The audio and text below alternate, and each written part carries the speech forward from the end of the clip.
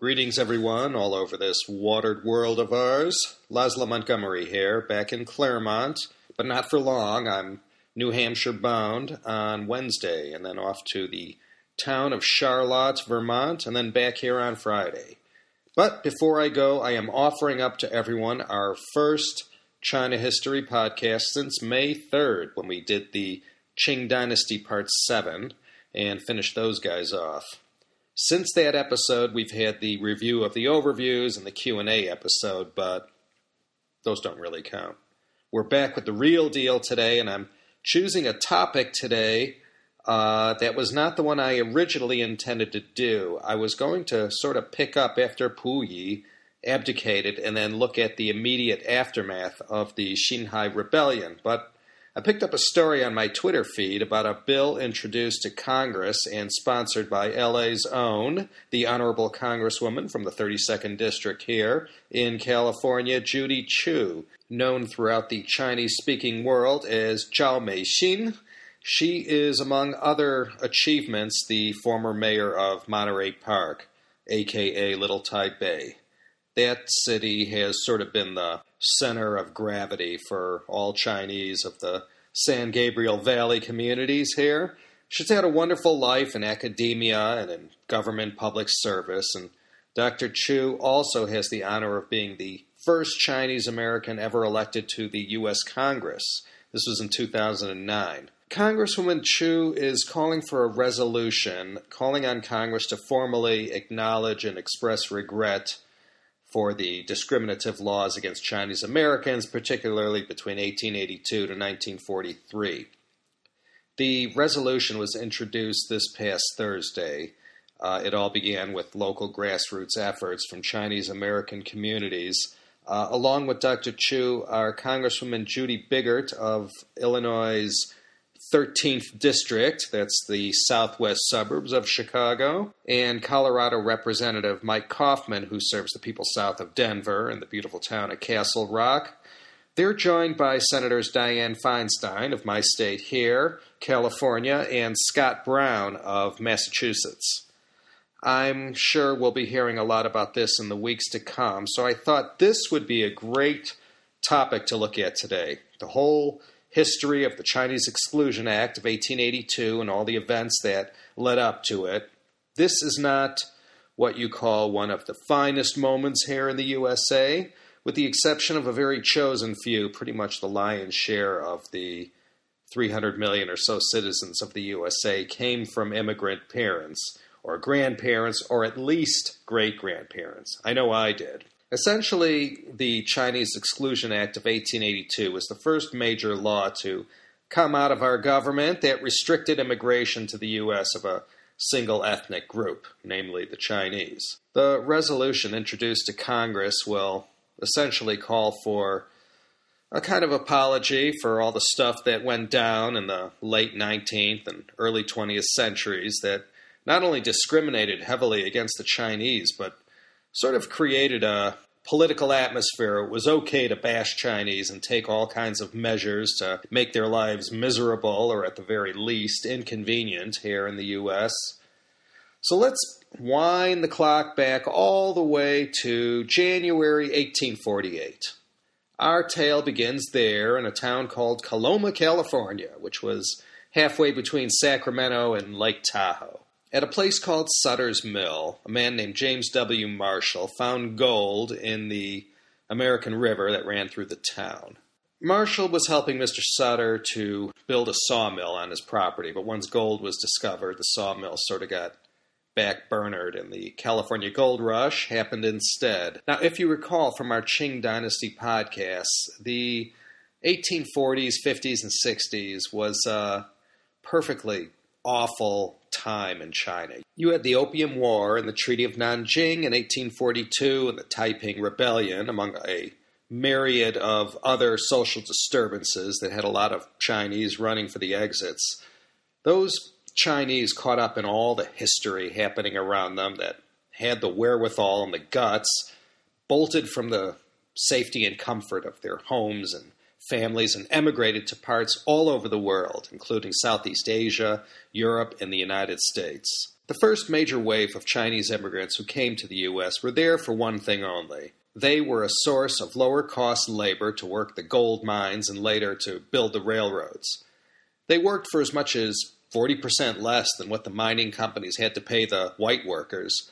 So the same old song you hear today with immigrants from south of our border depressing wages and stealing jobs from self-respecting Americans was also being sung back in the 19th century, too. But back in the 1850s and 1860s, the rush was on and times were good, so although racism and unfair treatment against Chinese was present, it hadn't yet gotten out of hand.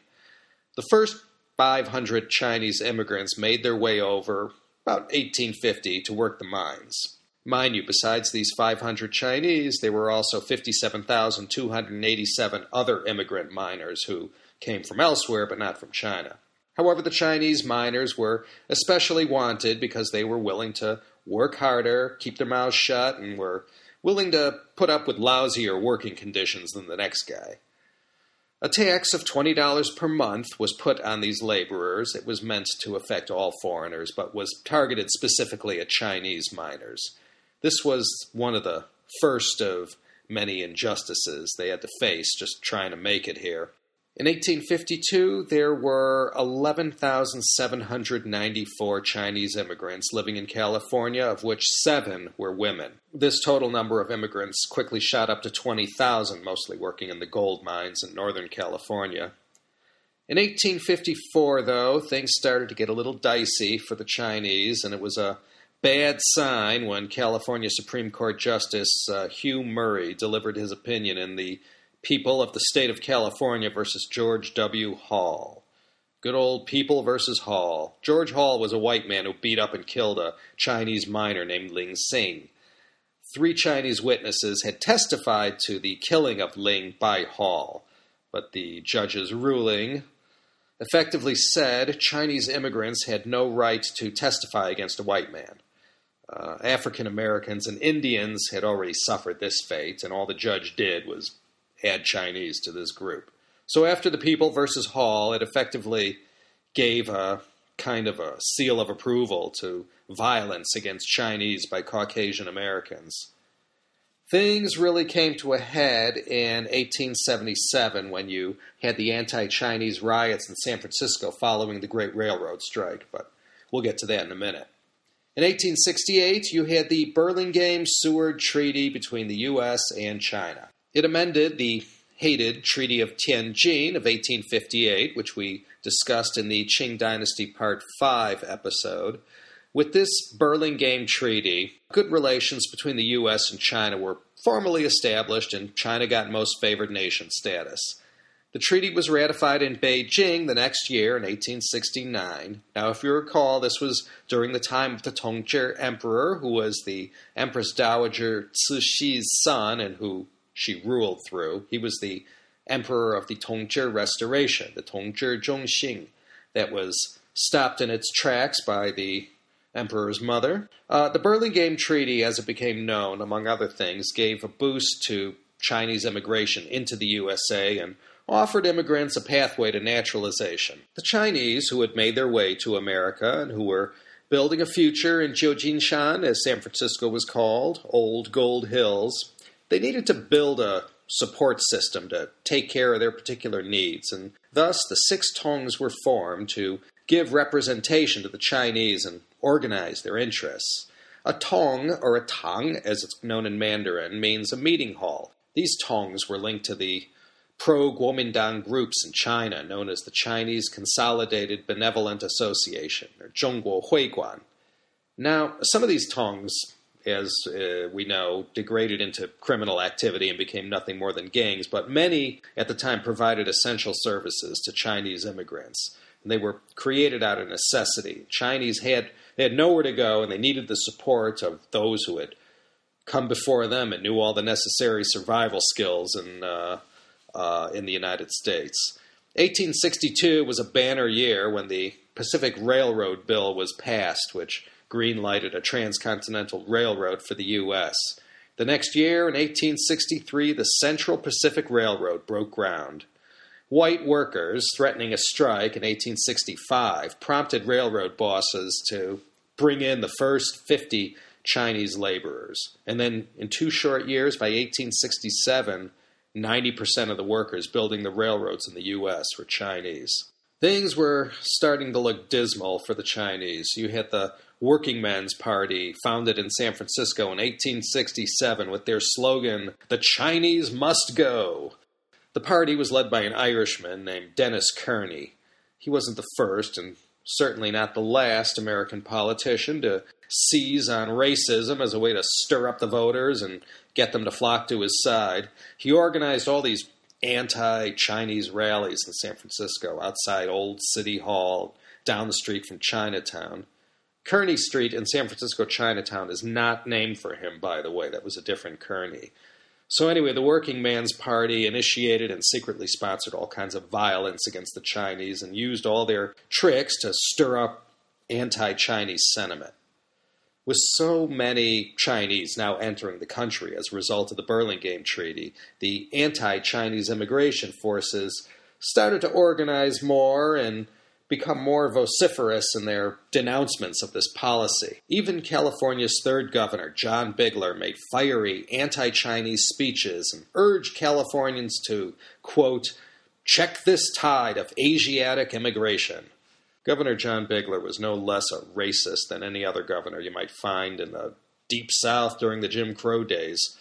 He sponsored all kinds of legislation that targeted the Chinese, and anything that took from them or inhibited their success in achieving the American dream was okay with Governor Bigler.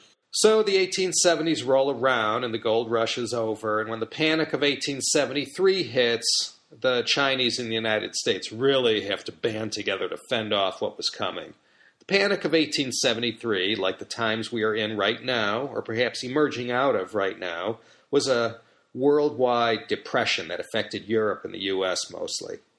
Following Germany's abandonment of the silver standard in 1871 after the Franco-Prussian War, a worldwide slump in the price of silver ensued. This started in Europe, and it spread to the U.S. banks, and then banks started failing in all the major financial centers in the U.S. And in the railroad business, there was 364 railroads in the U.S., and 89 of them went bankrupt. Businesses failed, and massive unemployment. You had 14% unemployment.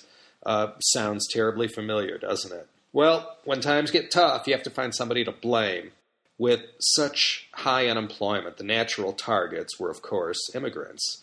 Back then, as they do today, immigrants were always willing to work a little harder for less money and the chance that they could gain a foothold and create a foundation for their children and their grandchildren. And if conditions were deplorable, well, immigrants usually kept their mouths shut and just sort of put up with it. And capitalism, being what it is, big businesses depended on immigrants to provide lower-cost labor that led to greater profits and company performance.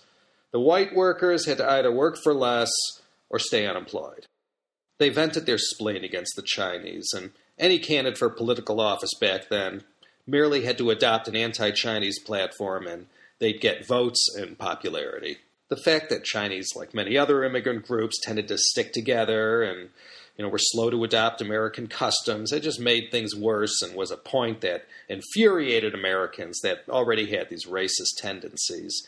And word had traveled about all the atrocities that were going on during the Taiping Rebellion and stories of murdered Christian missionaries and hardships Westerners faced in China were all popularized in the U.S. press, so this didn't help the Chinese and the U.S. Court of Public Opinion. Violence against Chinese wasn't just happening in San Francisco's Chinatown. On October 24th, you had the Chinese Massacre of 1871.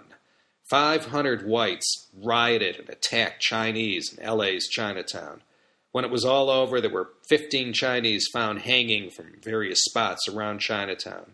Every building and place of business had been ransacked. The L.A. coroner pronounced 18 dead, but the true number of Chinese killed that night in the massacre was as high as 84. You can visit the massacre site today. There's a Chinese-American museum there, right on Los Angeles Street, which back in 1871 was known as the dreaded Calle de los Negros.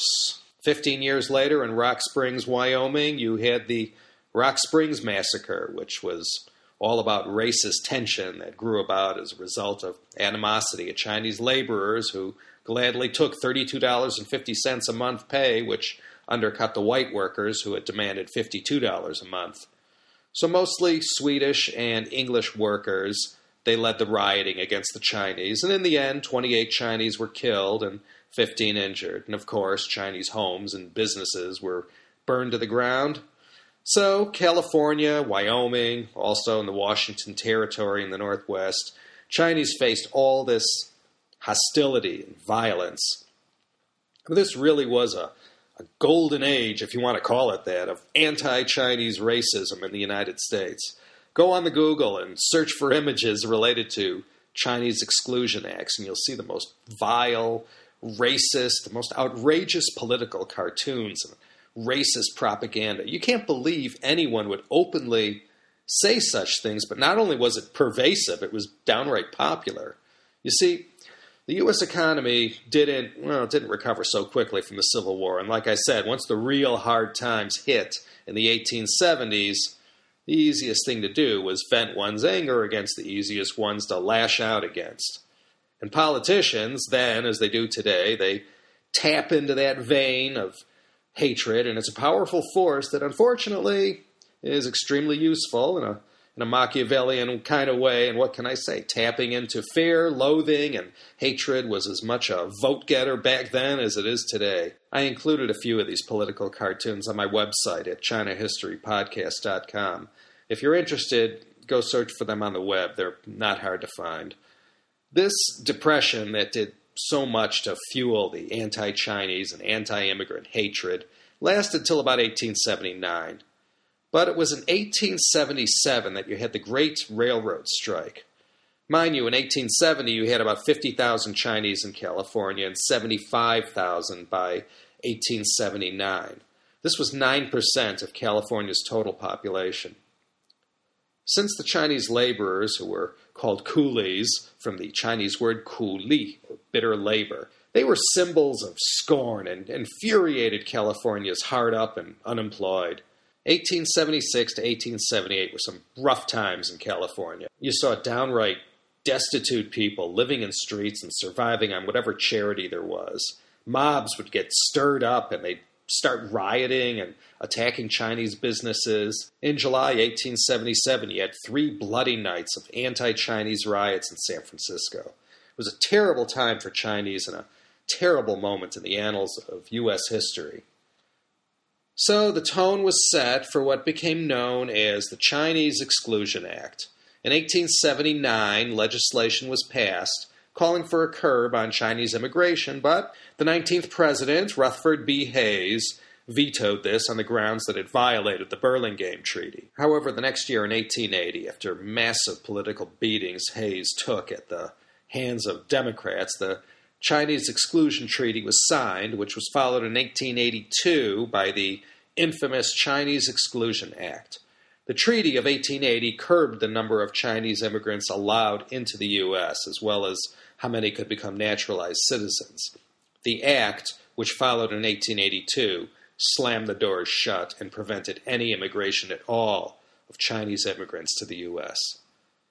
The Chinese Exclusion Act of 1882 was signed by Chester Alan Arthur, who became the 21st president after the assassination of James Abram Garfield in Washington, D.C. in 1881. A 10-year moratorium was put into effect on any Chinese immigration. Any resident aliens applying for citizenship had 2 chances of succeeding, little and none.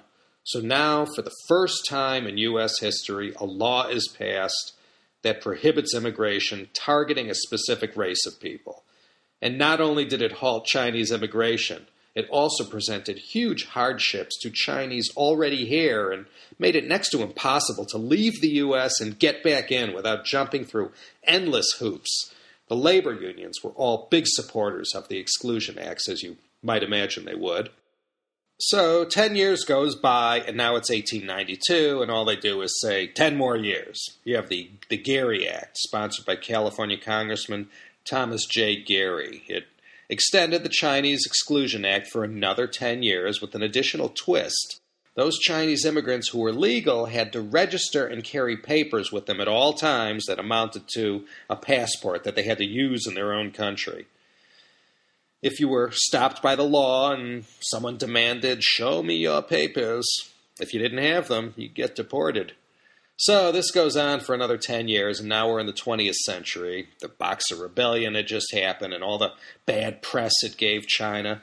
So it's now 1902, and rather than repeal the Chinese Exclusion Act or give it another 10 years, the U.S. government, in its infinite wisdom, says, let's make this permanent. One thing that came about that was quite interesting was this. By law, if you were a legal Chinese citizen of the U.S., you got to apply for 2 children to come to the U.S. from China. Well, a kind of scam started whereby legal Chinese citizens of the U.S. could sell their rights, so to speak, for the immigration of their 2 children in China. So let's say Mr. Wong is legal and he has this right, but he hasn't used it yet. Now, Mr. Lam, he has 2 kids, but he's trying like crazy to get here, but he's not legal and doesn't have this right. But he does have some kind of special relationship with Mr. Wong, and they could work out a deal whereby Mr. Wong will arrange for the immigration of Mr. Lam's 2 children, or whoever they were, using his legal rights. Then Mr. Lam's kids arrive, but they're forced to go through life as the children of Mr. Wong, lest the authorities find out that these were mere paper sons and would be promptly deported. All city records were destroyed in the Great San Francisco earthquake of 1906, so it was very easy for Mr. Wong and Mr. Lam to take advantage of the disruptions in the system. So a whole generation of these paper sons, as they all came to be known, grew up in the Chinatowns of California. And the stories about what these guys endured using every method at their disposal, trained by wise immigrants who had succeeded and passed on their wisdom about how to dupe the immigration authorities when the time came. Only in the 1950s were these paper sons granted amnesty and allowed to reveal their true identities. And Angel Island, you may have heard of that place before, it was referred to as the Ellis Island of the West. From 1910 to 1940, when a fire closed the place down, it served as an immigration station where approximately 1 million Asian immigrants were processed. This might be a whole topic for a future podcast. The stories are quite incredible, as they were in Ellis Island, of the hardships, tragedies, and injustices that immigrants faced on Angel Island. Well, this all went on until 1943, the year the U.S. and China became allies against the Japanese in World War II. Finally, in 1943, 61 years after Chester Arthur signed the Chinese Exclusion Act into law, a bill sponsored by Warren G. Magnuson of Washington State is passed. It's known as the Magnuson Act, and repealed the Chinese Exclusion Act. Chinese immigration now resumed for the first time since 1882. Now, mind you, the number was limited to only 105 a year, and there were still restrictions on Chinese owning property and businesses, but all this would disappear later. Many Chinese now had the road to naturalization open to them, and things began to cool down after so many decades of racial tension and hatred. The times were changing. The world was changing. The post-war economic boom that happened after World War II was about to take off in America, and hey, when times are good, no one's concerned about finding anyone to blame. So the story ends in 1965 with the passing of the Immigration and Nationality Act. This act was heavily sponsored by the late Senator Ted Kennedy, whose Senate seat is now occupied by Senator Scott Brown, who, as I mentioned, is a co-sponsor of this resolution I mentioned at the beginning of the podcast. Also known as the Hart-Celler Act, what it did was to abolish what was known as the national origins quotas that had been put in place in the 1920s that said you got so many from this country allowed in and X amount from this one and whatever from that one. It was unfair and very arbitrary. And with the Hart-Celler Act, which President Johnson signed into law October 3rd, 1965, a more fair system was put in place which used a preference system that took into consideration family relationships, skills, and whatnot. LBJ signed this into law at the Statue of Liberty. And so it is that now we have this resolution now up for a vote. It calls for the U.S. government to issue an apology or expression of regret for all that happened to the Chinese in America during this long period of government-supported racism. Some may say, it was so long ago, why do we have to dredge all this past injustice up and cause all these hard feelings? And some on the right might say, why do we have to apologize? And it's beneath the U.S. Well, we'll see what happens. There's going to be a vote soon. And after reading about this, I thought, hey, this might be a good idea to look at this period of history and get informed about all that went on and what this was all about so that we could better understand this issue that's before us today. The generation of Chinese Americans who were directly affected by these racist immigration laws are of the age where they are now slowly starting to pass from this earth. So perhaps it wouldn't be a bad thing to acknowledge this dark chapter from American history while they're still here so that they may get some closure to this. And so, anyways, that was the whole deal with the Chinese Exclusion Act. We'll be watching the outcome of the vote on this upcoming resolution. So I think we'll call it a day right here. This is Laszlo Montgomery, once again, bidding everyone around the world and around the U.S. a fond and friendly farewell from, yes, lovely Claremont, California, the city of trees and PhDs. We have more PhDs per square inch than any other place in the U.S. of A., or something like that. Thanks for listening, everyone. The new website is coming. Keep hanging in there. Join us next week, won't you, for another exciting episode of the China History Podcast.